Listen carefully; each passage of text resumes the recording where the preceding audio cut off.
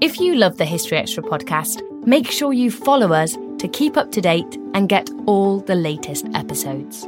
Thanks for your support, and I do hope you enjoy this episode. This episode is brought to you by Indeed. We're driven by the search for better, but when it comes to hiring, the best way to search for a candidate isn't to search at all. Don't search, match with Indeed. Use Indeed for scheduling, screening, and messaging so you can connect with candidates faster. And listeners of this show will get a $75 sponsored job credit to get your jobs more visibility at Indeed.com/historyextra. Just go to Indeed.com/historyextra right now and support our show by saying you heard about Indeed on this podcast. Terms and conditions apply. Need to hire? You need Indeed. Life is a highway, and on it there will be many chicken sandwiches. But there's only one McCrispy. So go ahead and hit the turn signal if you know about this juicy gem of a detour. Are you looking for a view of the world that's a bit different? Hi, I'm Jason Palmer, a host of The Weekend Intelligence, a podcast from The Economist. Join us to hear the stories that matter most to our correspondents and editors. Every Saturday, we introduce you to people and ideas that take you outside the ordinary and expand your horizons one episode at a time. Join us and see the world from a new perspective. To listen free until May 31st, search Spotify for The Weekend Intelligence. Two guys drove to work. Neither guy wore a seatbelt. One guy got a ticket. One guy didn't. The same two guys drove home. One guy wore his seatbelt. One guy didn't. One guy made it home. The guy not wearing his seatbelt didn't. Don't risk it. Click it or ticket. Paid for by NHTSA.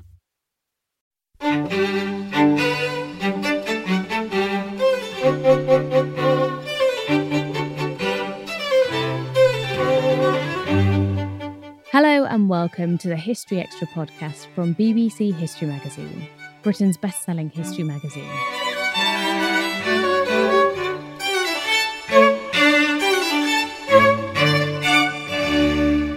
I'm Ellie Cawthorne. Today we're talking about the gods and myths of the Viking Age with Professor Caroline Larrington, a fellow in medieval English literature at St John's College, Oxford, and the author of The Norse Myths, A Guide to Viking and Scandinavian Gods and Heroes. Putting the questions to Caroline was our content director, Dave Musgrove. Caroline Larrington is Professor of Medieval European Literature at the University of Oxford. She particularly researches in Old Norse, Icelandic, and also Arthurian literature and folklore. So she's an expert in many things and an author of many books. One of her recent publications is The Norse Myths, A Guide to the Gods and Heroes, published by Thames and Hudson. And it's a great guide to the subject, and it's what we're going to dip into today. So thank you very much for joining us. It's a great pleasure. So when we talk about the Old Norse myths and the Norse gods, the first question I think we need to address is what time and place would we be talking about there? So, people will associate this with the Vikings, the Viking Age. I don't know how comfortable you are with that as a word and whether that's something we should be using. But what can you just drop us into the time and space where this topic is centred? Well, I suppose we can start from the earliest evidence we have for any of the myths. And that might be from around AD 600 on picture stones on Baltic islands, like the island of Gotland, for example, where there's quite a few of them. And then the recording of the myths will go on right into the 12th century when they're actually being written down for the first time. So it's quite a long period of time that we're talking about. But in terms of when they were active, perhaps as stories that connected with people's beliefs, we're probably talking from 600 to about the year 1000. And in terms of space, I think most people would understand where the bounds of modern Scandinavia are. Are these beliefs, is this belief system constrained within that, or would it be something that would be wider than that? And I suppose that links into a question about whether these are the same beliefs that the Germanic settlers who came to Britain, whether they were operating within that same sort of cosmology, if that's an appropriate word. Well, the homeland of the myths is very much Scandinavia in the way that we would understand it now. And of course, that would include Iceland as well. And then later, once it was colonized, Greenland. But we should also remember that, of course, there's a huge Viking settlement or Viking Old Norse settlement in the British Isles. And some of the best evidence that we have for the myths is actually in places like the Isle of Man, where there's some fantastic stone sculptures that represent some motifs from the myths. As far as the Anglo-Saxons are concerned, our problem is that so little was written down about Anglo-Saxon belief that we can't really say whether the stories are understood at all in Anglo-Saxon England. All we know is that the gods have broadly similar names. But all that we know about the Anglo-Saxon gods is really that they're tied up with the same days of the week as they are in the other Germanic languages. And we just don't have a single story that connects with the Old Norse mythology that survived from the Anglo-Saxon English. Yeah, but when you see those similar names like Woden to Odin or Ovin, you can correct me there if I'm wrong. Odin, yeah. You kind of, to the untutored eye, that sounds like, well, that must be a similarity, so there must be the same sort of thing. But you think we can't say that because we've simply got no evidence to suggest that is or isn't the case. We can. It seems like a reasonable guess in the sense that they are the same figure. But one of the things we have to remember about Old Norse Viking religion is that it's a very localized kind of affair, that what people believed and practiced in Denmark is probably very different from Sweden and very different from Norway. So it's not like a huge institutional religion where everybody signs up for the same beliefs. It's all about localized cults and localized practices. So Odin seems to have been quite an important god in Denmark. In Sweden, it's the god Freyr. And Thor seems to be more important in Norway. And because most of the settlers in Iceland came from Western Norway, Thor also becomes important in Iceland too. Okay, so we'll maybe come back to some of those points in a bit. You mentioned that 600 is perhaps a time when we can start thinking about these things, but in your book I think you do talk about the possibility that these ideas, these stories could have deeper origins and perhaps go back further. Do you talk us through that? How far back do you think it's possible to say that these might be? Are these based on prehistoric ideas, for instance? Oh, I'm sure that they are prehistoric, but the problem that we have is when can we actually prove that people were using these stories? When do we have any actual evidence for?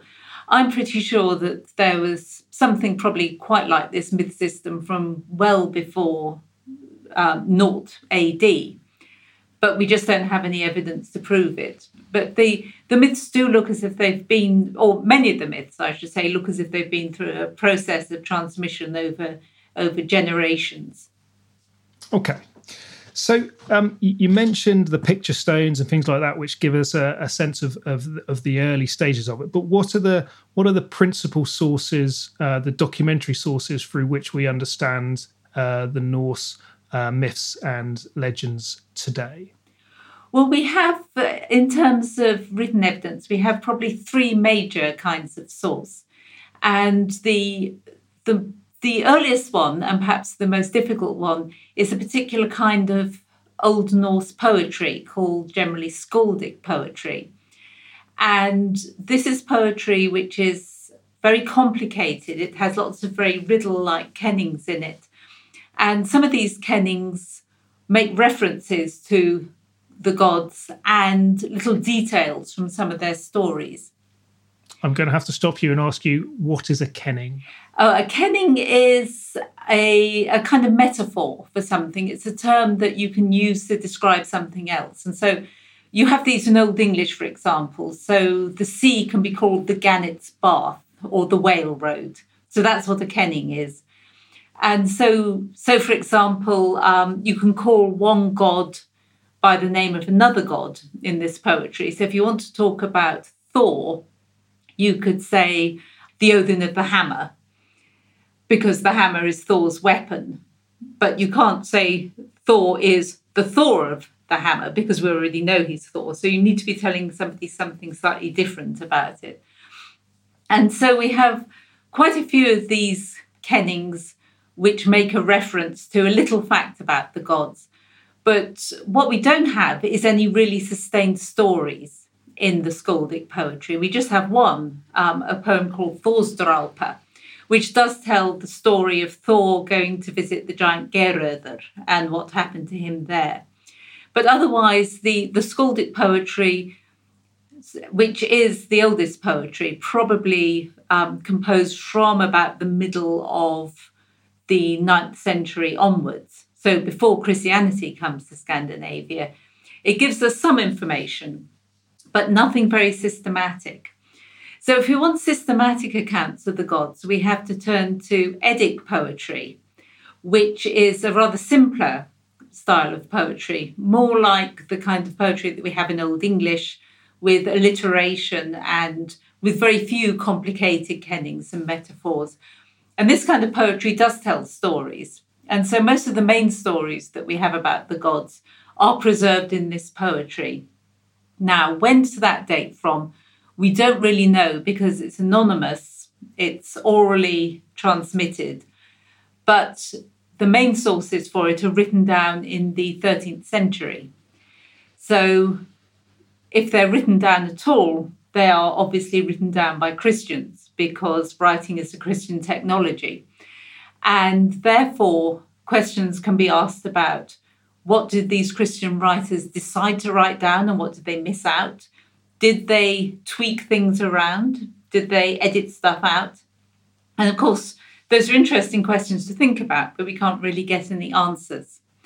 And the third source that I should mention is a text which is normally known sometimes as the Prose Edda, sometimes as the Snorra Edda, the Edda written by a man called Snorri Sturluson, who was a scholar, a politician, a chieftain, a poet in his own right, who lived in the early 13th century. And he wrote a handbook to skaldic poetry, that complicated poetry I was talking about before. And he realized in order to explain how this poetry worked, he would have to explain the kennings. And then he realized that if he wanted to explain the kennings, he had to explain the mythology that underlay the kennings. And so he gives us a very systematic explanation of Norse mythology from before the creation of the world right up to Ragnarök, to Doomsday and after. And so we owe Snorri an enormous debt for having preserved and systematized and explained all of this material. But we also have to be a little bit cautious about relying exactly on everything that Snorri says as reflecting actual Old Norse belief.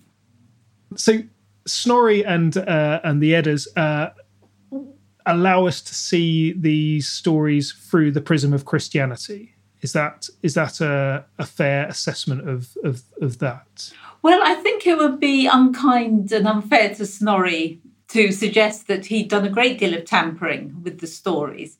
So it's just a kind of little warning that we have to bear in mind. So, for example, after the universe has been created and it's inhabited at that point mainly by frost giants, and the first man in one of the versions of the creation myth has been created, Snorri pretty well invents a flood which washes away lots and lots of the giants. But there's no evidence anywhere else at all in any of the sources for this flood.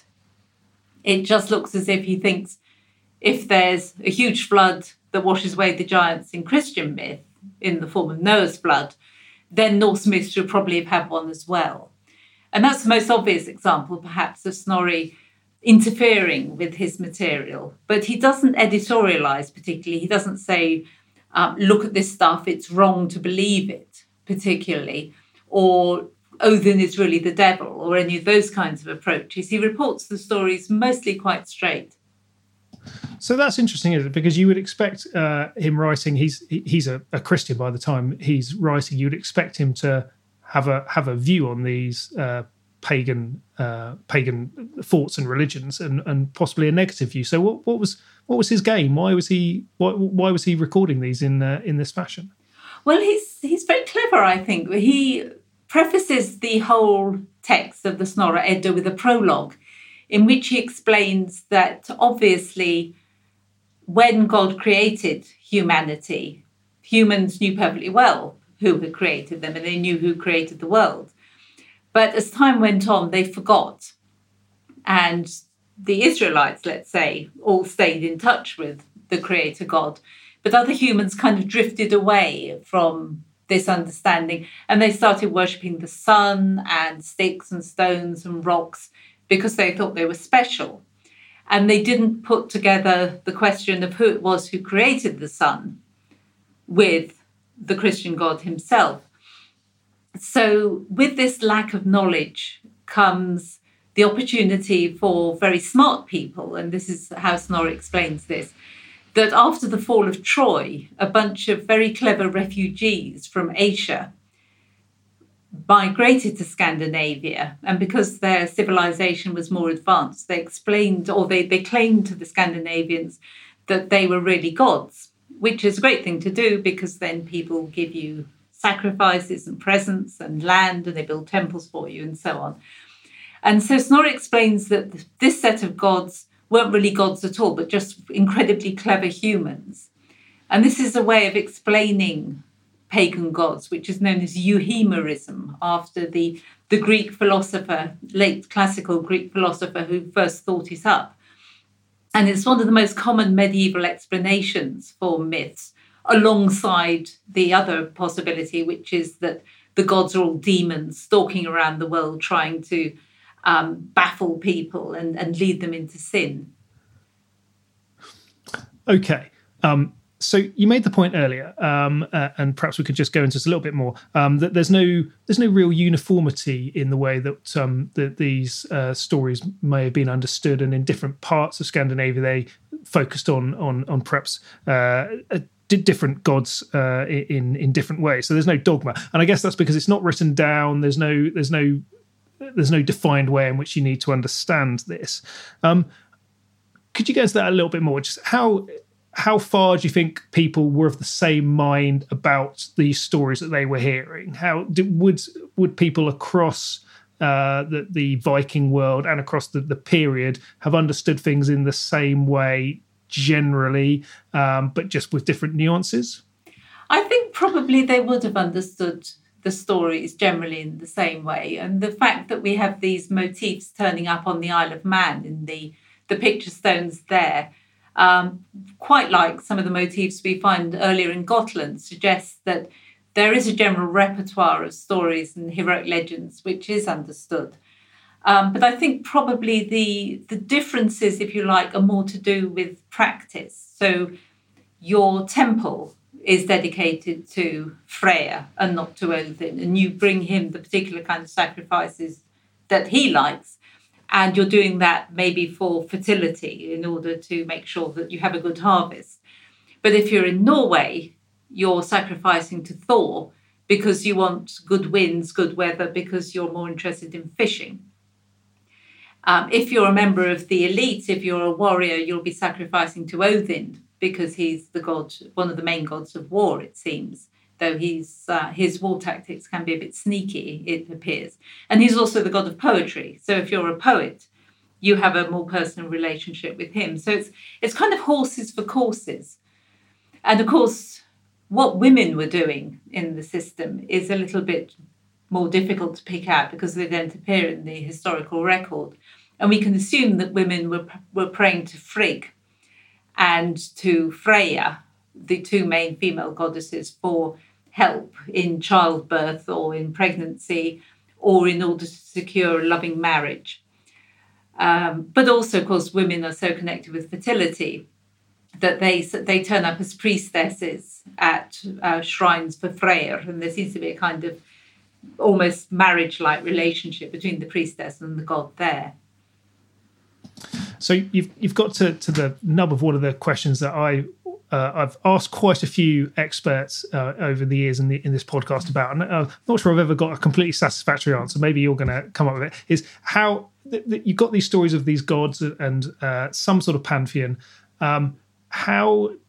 Can we say anything about how everyday person living in Denmark in the 9th century, 10th century responded to that? Were they? I mean, there are these sites, these temples where we presumably there was some sort of worship going on, but how far were daily lives dominated, ruled, or led in any way by the stories of these gods? Really impossible to say. It's so difficult because we have so little evidence. All we can say is that there are temples, there are burials, there are figures which may represent the gods, sometimes placed in burial mounds, but what people thought the gods were doing for them in their daily lives is quite hard to say. We do have some evidence from some of the Icelandic sagas. And again, with the sagas, we have the problem that although they're talking about the pagan period in Iceland between around 870 and the year 1000, again, they're written down 200 years later.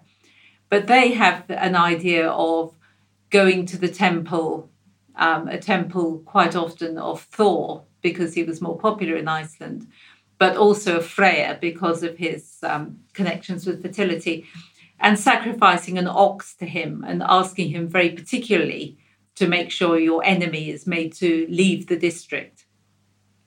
And that doesn't happen through supernatural means. It means that the enemy's luck runs out and he loses some lawsuits. But there's still an idea that you ask the gods to do quite precise things for you and you sacrifice to them and something happens or it doesn't happen.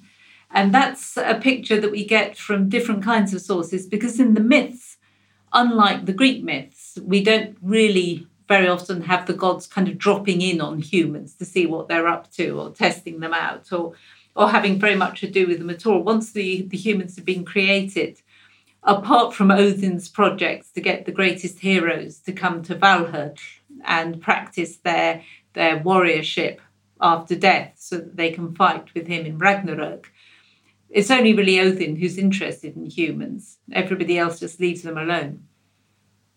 I mean, that's an interesting point, and one you make in your book, that there isn't that much human interaction from these stories from the gods with the everyday people. It might be outside of your area of expertise, but does archaeology inform us much about how people might have been interacting with these stories? I mean, some of these temple sites have been excavated, for instance. What the archaeology tends to do is to confirm or disprove the written records, in a sense. And it will tell us that when the sagas give us stories of a sacrifice involving slaughtering an animal and then reddening the temple ring, and the temple ring seems to be a large, maybe bigger than an arm ring, the size of a really huge door knocker, and that's reddened with the blood of the animal in order to kind of capture the god's attention and make him listen to the prayers or the requests that you're putting to him. But what any of that means beyond a kind of, if I do this, then this will happen, is really difficult to say. And the archaeologists are very good at finding things which might fit into and confirm written narratives. So they're always finding these little figurines in graves and saying, well, that definitely looks like Thor. Or this must be, and one of the most recent finds, for example, is a figure that has been identified as Odin, because he's sitting on the throne and he's got two bird figures perched on the back of the throne. And they've been identified as his two ravens, Hugin and Munin, who go out and gather information for him every day. But also, this figure is wearing female clothing. So maybe it's not Odin at all. Maybe it's somebody else who's got a pair of ravens. Or maybe Odin is, as some evidence suggests, is quite changeable in terms of sexuality. And for certain rites, he might dress up as a woman, cross-dress, or perform kinds of rituals which are normally associated with women. So we look at that little statuette and say, well, is that confirming what we thought we knew about Odin, or is it actually stirring it all up? Is it troubling the ideas that we have? And is it Odin anyway? And that's kind of typical of the archaeological problem, if you like, that even when you look at the picture stones, you can see figures which are basically a woman with a drinking horn welcoming a man on a horse. Is that a Valkyrie welcoming somebody into Valhalla, or is it just a woman welcoming her husband home from battle? You can't tell, unless the horse happens to have 8 legs, of course, and then you know it is a Valkyrie welcoming Odin, which is great help. When you have these little fingerprints in the archaeological record that say that has to be that story, then we can be more secure in identifying the strength of the evidence that archaeology gives us. Excellent. So the archaeology maybe confuses at times, but possibly also illuminating us. We should probably have done this a little bit earlier, but would it be possible for you to very briefly sketch out some of the main players in the story? You've mentioned some of the main gods, but just tell us who they are and kind of what they're most notable for. Okay, well, the most important god, my personal favourite god, even though he's perhaps behaves rather badly at times, is the god Odin. He has one eye. He sacrificed his other eye for arcane knowledge, which he's gained by giving it in exchange to learn some particular secrets. He is the one who goes into the world of humans quite often, usually wearing a broad-brimmed hat or a hood covering his face so people don't recognise him. And he has the 8-legged horse Sleipnir, and he has a spear called Gungnir, which was made for him by the dwarves. And he's married to Frigg, who is the goddess who gives us Friday in English. She's a pan-Germanic goddess. And we don't know very much about her, except that she is connected with marriage and perhaps with childbirth. And she is the mother of Baldur, who is the god who, kind of unusually for gods who are supposed to be immortal, who is killed as a kind of sacrifice by the plotting of Loki. Then we have Thor, who is Odin's son, who is huge, whose main function is fighting the giants. He has his great hammer, Mjolnir, and he's married to Sif, who is very beautiful and has long golden hair, which Loki cuts off in a moment of malice, and she has to have new hair made for her again by the dwarfs. We have the god Tyr, about whom we don't know very much at all. He's supposed to be a god of law, but his main role in the stories is to lose his hand to the great wolf Fenrir. When the wolf is being bound, Fenrir insists that a god pledges that there's going to be no deceit or tricky business going on. And Tyr is the one who has the courage to put his hand into the wolf's mouth.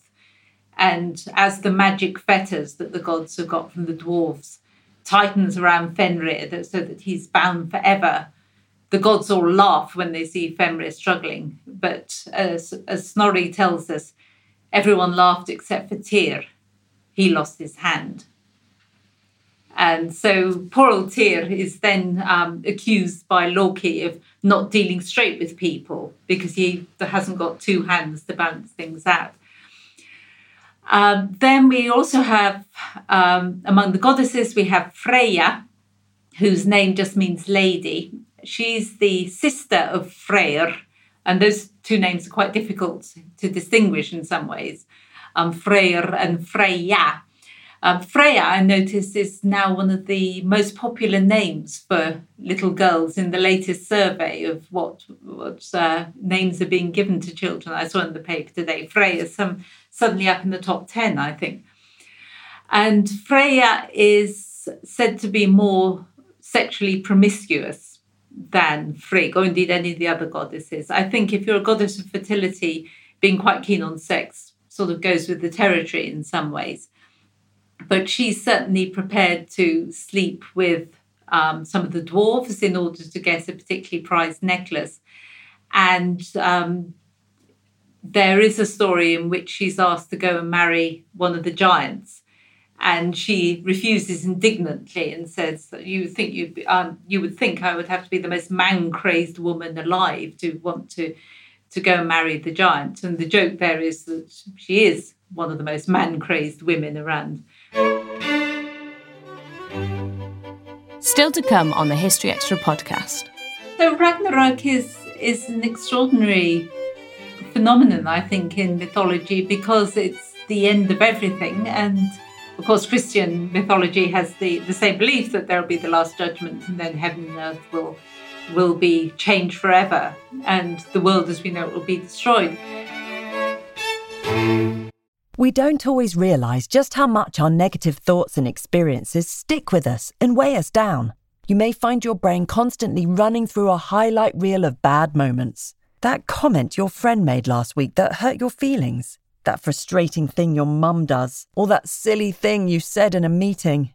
Maybe it's time to get it all off your chest. Whether it's a tiny annoyance or something much bigger, talking about it can give you some relief and lead you to a potential solution. That's where therapy comes in. It's a safe space to share whatever's weighing you down and learn to process it, so your internal highlight reel can focus on the good stuff. And BetterHelp offers affordable online therapy on a schedule that works for you. Connect with a licensed therapist by text, phone, or video call. Start the process in minutes and switch therapists anytime.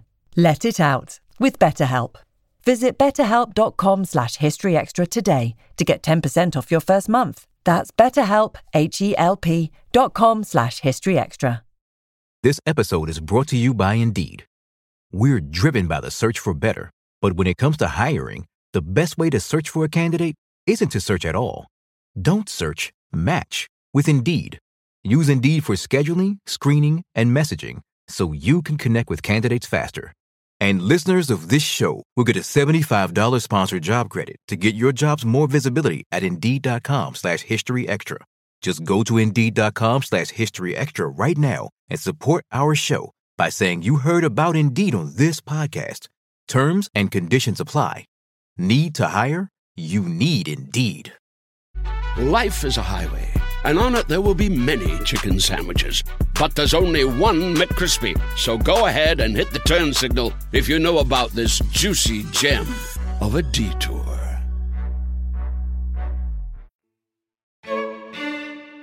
So that's kind of those main figures. But what you've mentioned, the frost giants before, the giants. They seem to be a strange bit of this story. They seem to be more powerful than the gods in some ways, certainly ranged against them as enemies at some points, mostly. How should we understand these giants in this story?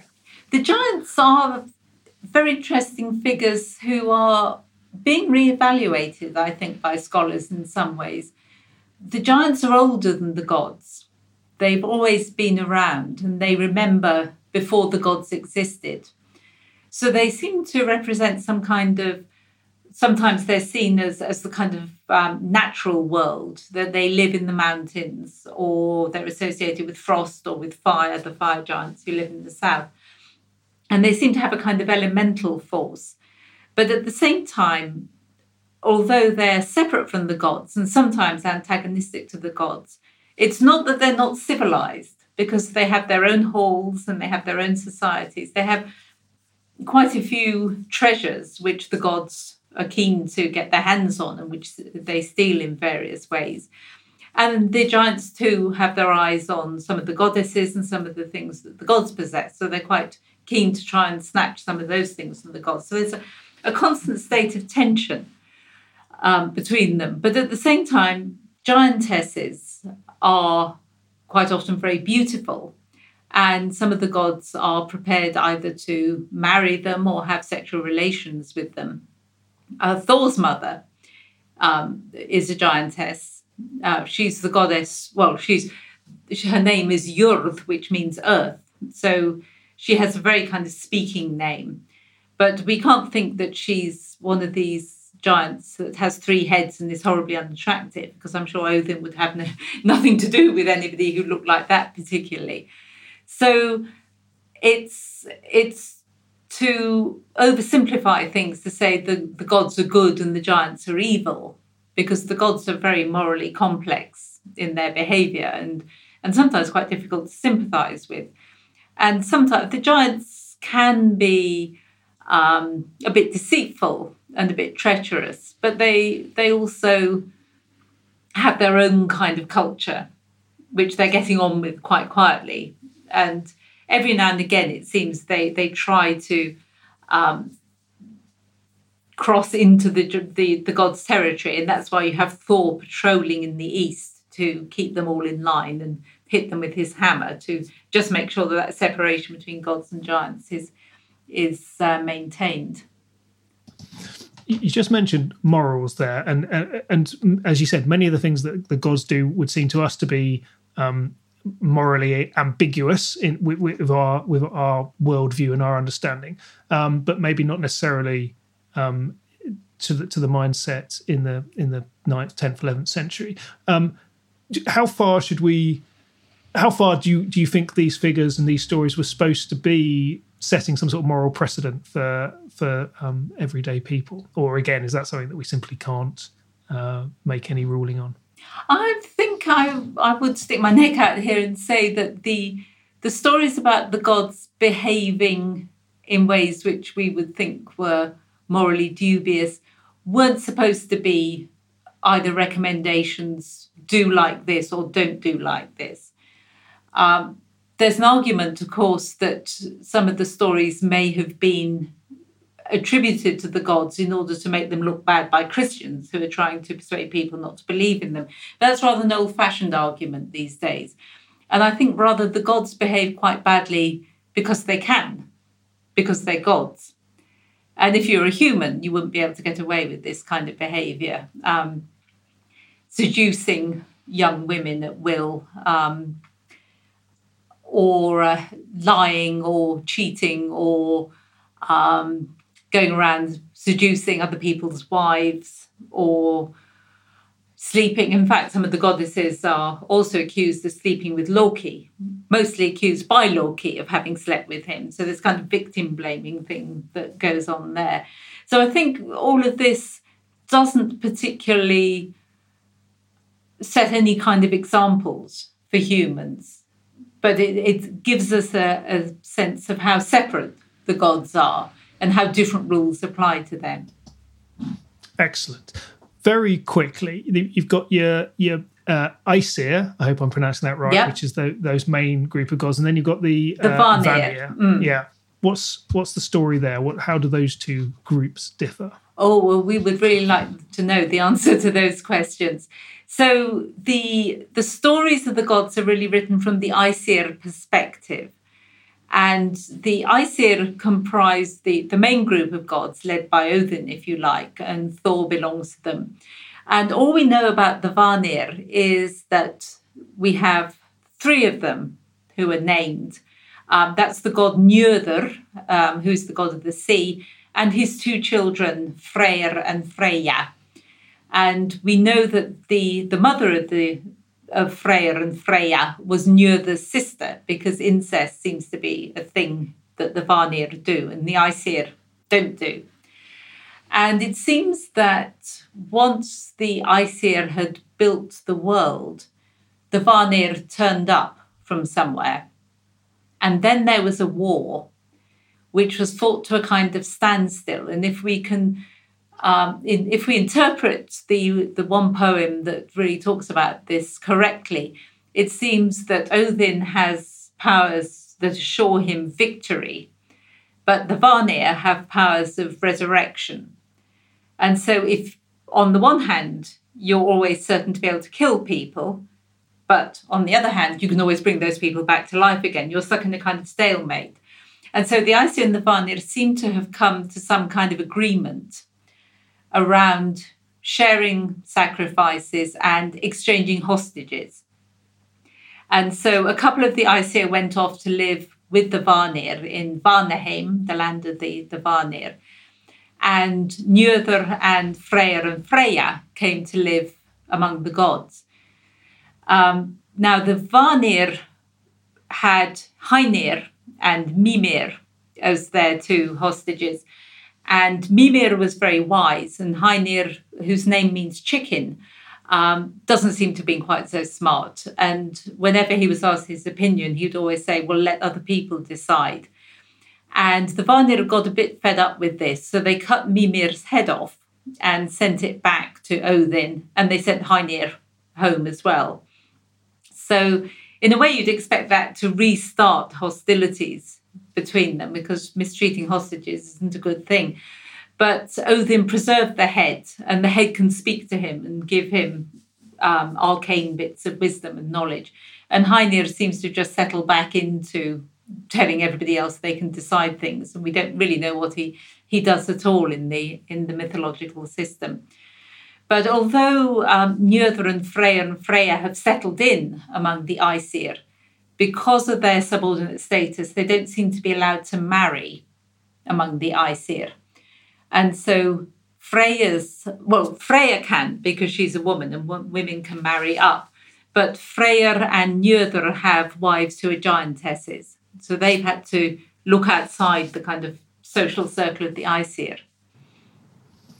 And very, very quickly, this all happens within the context of the place where the gods are supposed to live, and there's the big tree and the snake and things like that. So what's the super quickly? What's the cosmography of where they're all supposed to be habitating? Well, the centre of the world seems to be the great tree Yggdrasil, and Odin's hall Valhall, where all the warriors go when they die, is under the tree. There's a pool where the three fates sit under the tree as well. And there are various animals in the tree. There's a dragon at the roots who's nibbling away at it. There are some deer who are eating the leaves. There's a squirrel that runs up and down. And the gods all live in an area called Ausgarður, the territory of the gods, and they seem each to have their own land and their own hall within this territory. But they come together under the tree for meetings, and they feast together in certain halls. Below the tree is the world of the dead, where hell reigns and where the unheroic dead go. And then somewhere off to the east is where the giants are. Somewhere to the south is where the fire giants are. And then out to the west is the ocean, where the world serpent, the Midgard's Ormur, is lurking and kind of marking the edge of existence. So one of the things that sort of has come out from what you've been saying and reading your book is very clear. There's lots of there's lots of obviously stuff which is mythological, which would be understood in a certain way, but there's lots of things which are unexplained or seem to be just frankly inconsistent or just don't follow. So as you mentioned with Baldur being apparently immortal, but also being able to die, and then there's the other examples, the cow that licks the is it ice or salt to start the world, but we don't know where the cow comes from. Those sorts of how should we understand these? I mean, to us, it kind of to me, it kind of it matters a bit because you kind of that doesn't make sense. But does that matter in the scheme of things? Seemingly, it wouldn't have mattered, or are we just missing things that haven't come down to us? Do you think? I think this probably goes back to having to remember that these mythological systems grew up in different parts of Scandinavia with different emphases and at different times. So even how the world was created, did it arise just by itself out of the sea, as is suggested at one point, or is it created by a kind of chemical process when ice and fire come together and the ice solidifies, and then, as you say, this random cow turns up and starts licking the first anthropomorphic figure out of the ice? Where was the cow? Who knows before all of this? But she appears. Or is the universe made by the gods hacking up one of the giants, the first giant, Ymir, and using his blood to make the sea and his brains to make the clouds, which always sounds revolting to me, I think, and his teeth make the rocks and his bones and so on. All of those different accounts live alongside each other, and it's quite hard, as Snorri found when he's trying to systematize all of this. He has the chemical version But then he also has the gods chopping up Ymir, the Ur giant, as well.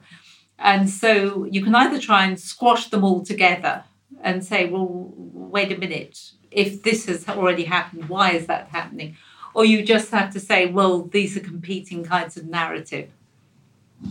Okay, so we shouldn't necessarily worry unduly about trying to get a full holistic understanding of things, but just try and get into it as best we can. Now, look, I'm only on page one of my questions, and we've already gone over half an hour. So, but there's a couple of things that I really wanted to get into.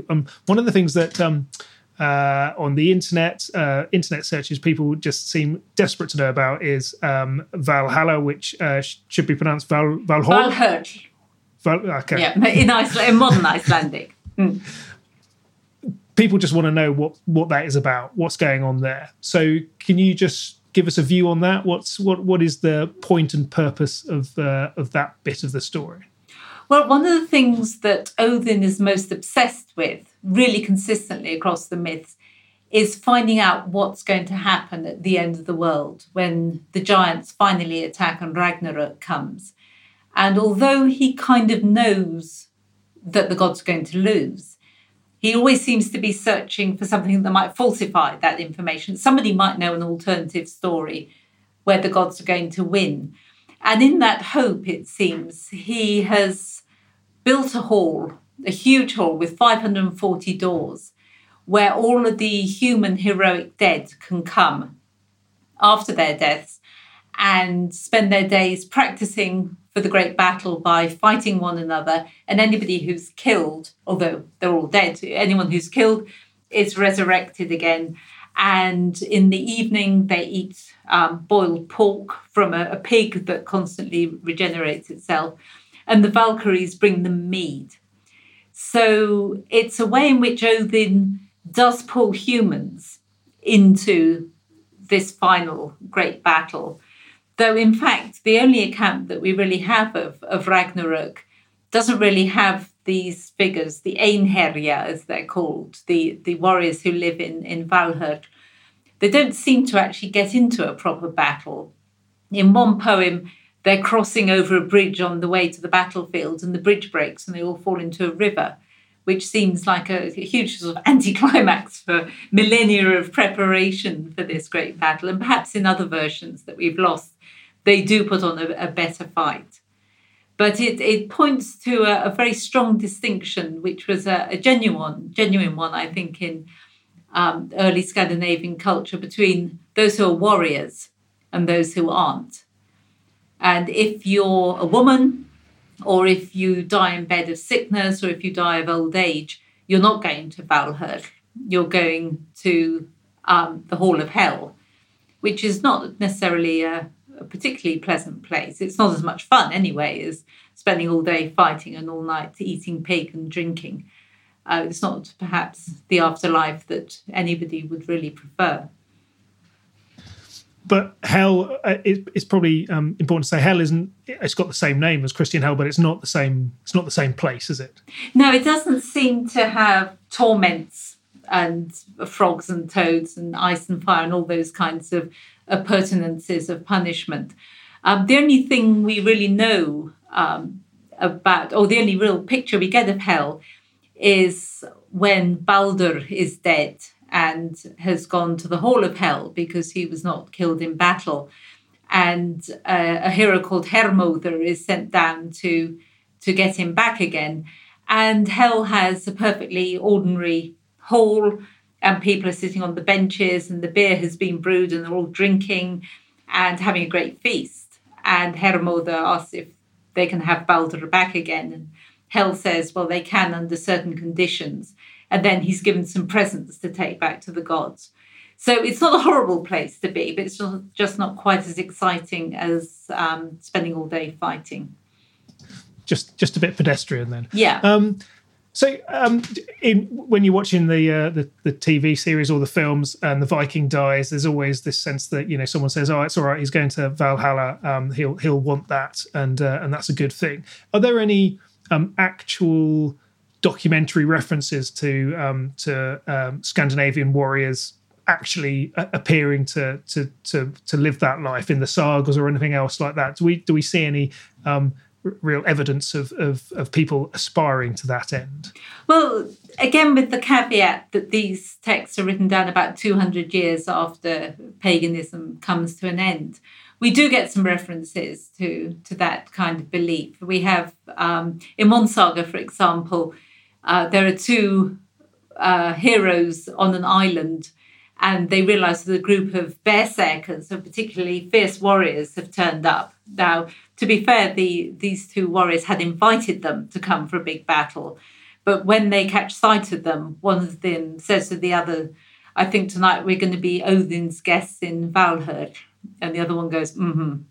And the one who says, I think we're going to be lodging with Odin tonight, is the one who dies. So he's quite right. And so we do have references to people talking at least about Valhalla as the place that if they fight bravely and die, that's where they're going to go to. And it seems to be a sort of aspiration. Though at the same time, we have a couple of poems in which Norwegian kings, or one poem in particular, in which a Norwegian king has fallen in battle. And he's depicted in the poem as entering Valhalla. And Odin is welcoming him and sending the Valkyries to meet him. But the king is clearly really annoyed about being in Valhalla because he'd much rather be alive and on the throne of Norway than having died, however heroic a death he's had. We ought to finish. So just finishing on what seems like a sensible end place is to think about Ragnarok. And so this is a bit of a strange thing as well, because it's kind of the end of the world, but also you've got Balder, this god who kind of lives beyond it and starts again. Is that right? Have I understood things correctly? Yeah, so Ragnarok is an extraordinary phenomenon, I think, in mythology, because it's the end of everything. And of course, Christian mythology has the same belief that there will be the last judgment and then heaven and earth will be changed forever and the world as we know it will be destroyed. And so in that final battle, when the giants come up against the gods, and the gods comprehensively lose, though the monsters like Fenrir and the Midgard serpent are also killed. And the earth sinks back into the sea, and the sun is swallowed by a wolf, and fire rains down from the skies, and everything goes black. But after that, the earth comes back out of the sea again, and Balder comes back from the dead, along with his brother, the one who shot him with the mistletoe dart. And it's almost as if the day's survivors creep out of the wreckage and go back to the original plane where the gods all lived, and they find a hall or build a new hall, and they sit around talking about the old days in it. And humans too, who've been sheltering in some kind of tree, which might be the world tree, also creep out and start again. And it turns out that before she was swallowed by the wolf, the sun had a daughter. So she comes back. So there's an enormous sense of renewal and cleansing after Ragnarok, and the sense that everything can start up again, and maybe start up in the hope of being better. Okay, well that's brilliant. I mean that takes us to a conclusion. Now, like I said, I had loads more things that I wanted to talk to you about. I wanted to talk to you about the prophecy of the Sirius. I wanted to talk to you about Sefer and cross-dressing and the role of women in these stories and things like that. I wanted to go into magical drinks and poisons and all sorts of things, but I haven't done that, so that's no good. But well, if you ever want to do a second one, I'm very happy to do that. We can do a follow-up. Well, I mean, just thinking, just as a final end point, though, what would you, what should I have asked you? What areas do you think are the most interesting things? Because we've just kind of had a general overview of the stories, I guess. But what would you say are the things that we should be thinking about, or the most interesting avenues of research that you're aware of in this topic?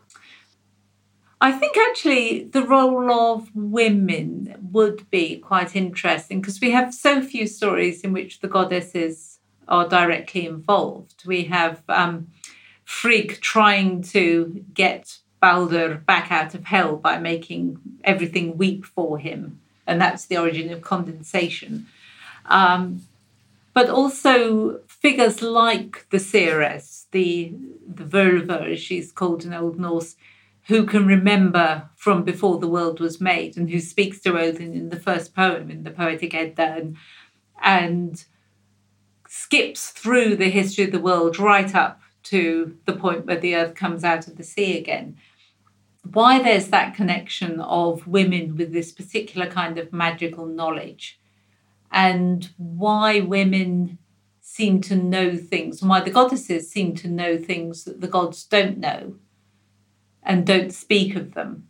There's a kind of withheld knowledge that the women have, and the gods can only kind of prize it out of them by maybe either bribery or treating them in a way that encourages them to talk, or by threatening them, or by using magic on them. It's quite an interesting question, whether there was any real-life connection with priestesses and their actual practices, and what kinds of magical women were known of in Icelandic society, for example, going from house to house and telling people's fortunes, or practicing other kinds of transformative magic is I think, a really interesting question.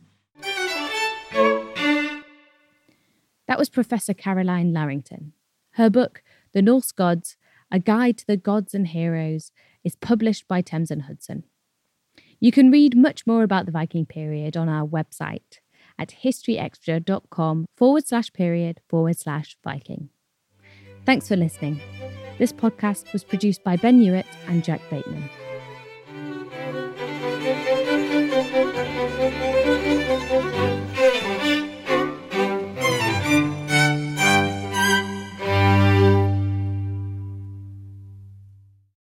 A collision between a Chinese jet and an American spy plane. He came and rammed into our left wing. With relations increasingly strained, what are the chances of things spinning out of control? The Western world was asleep.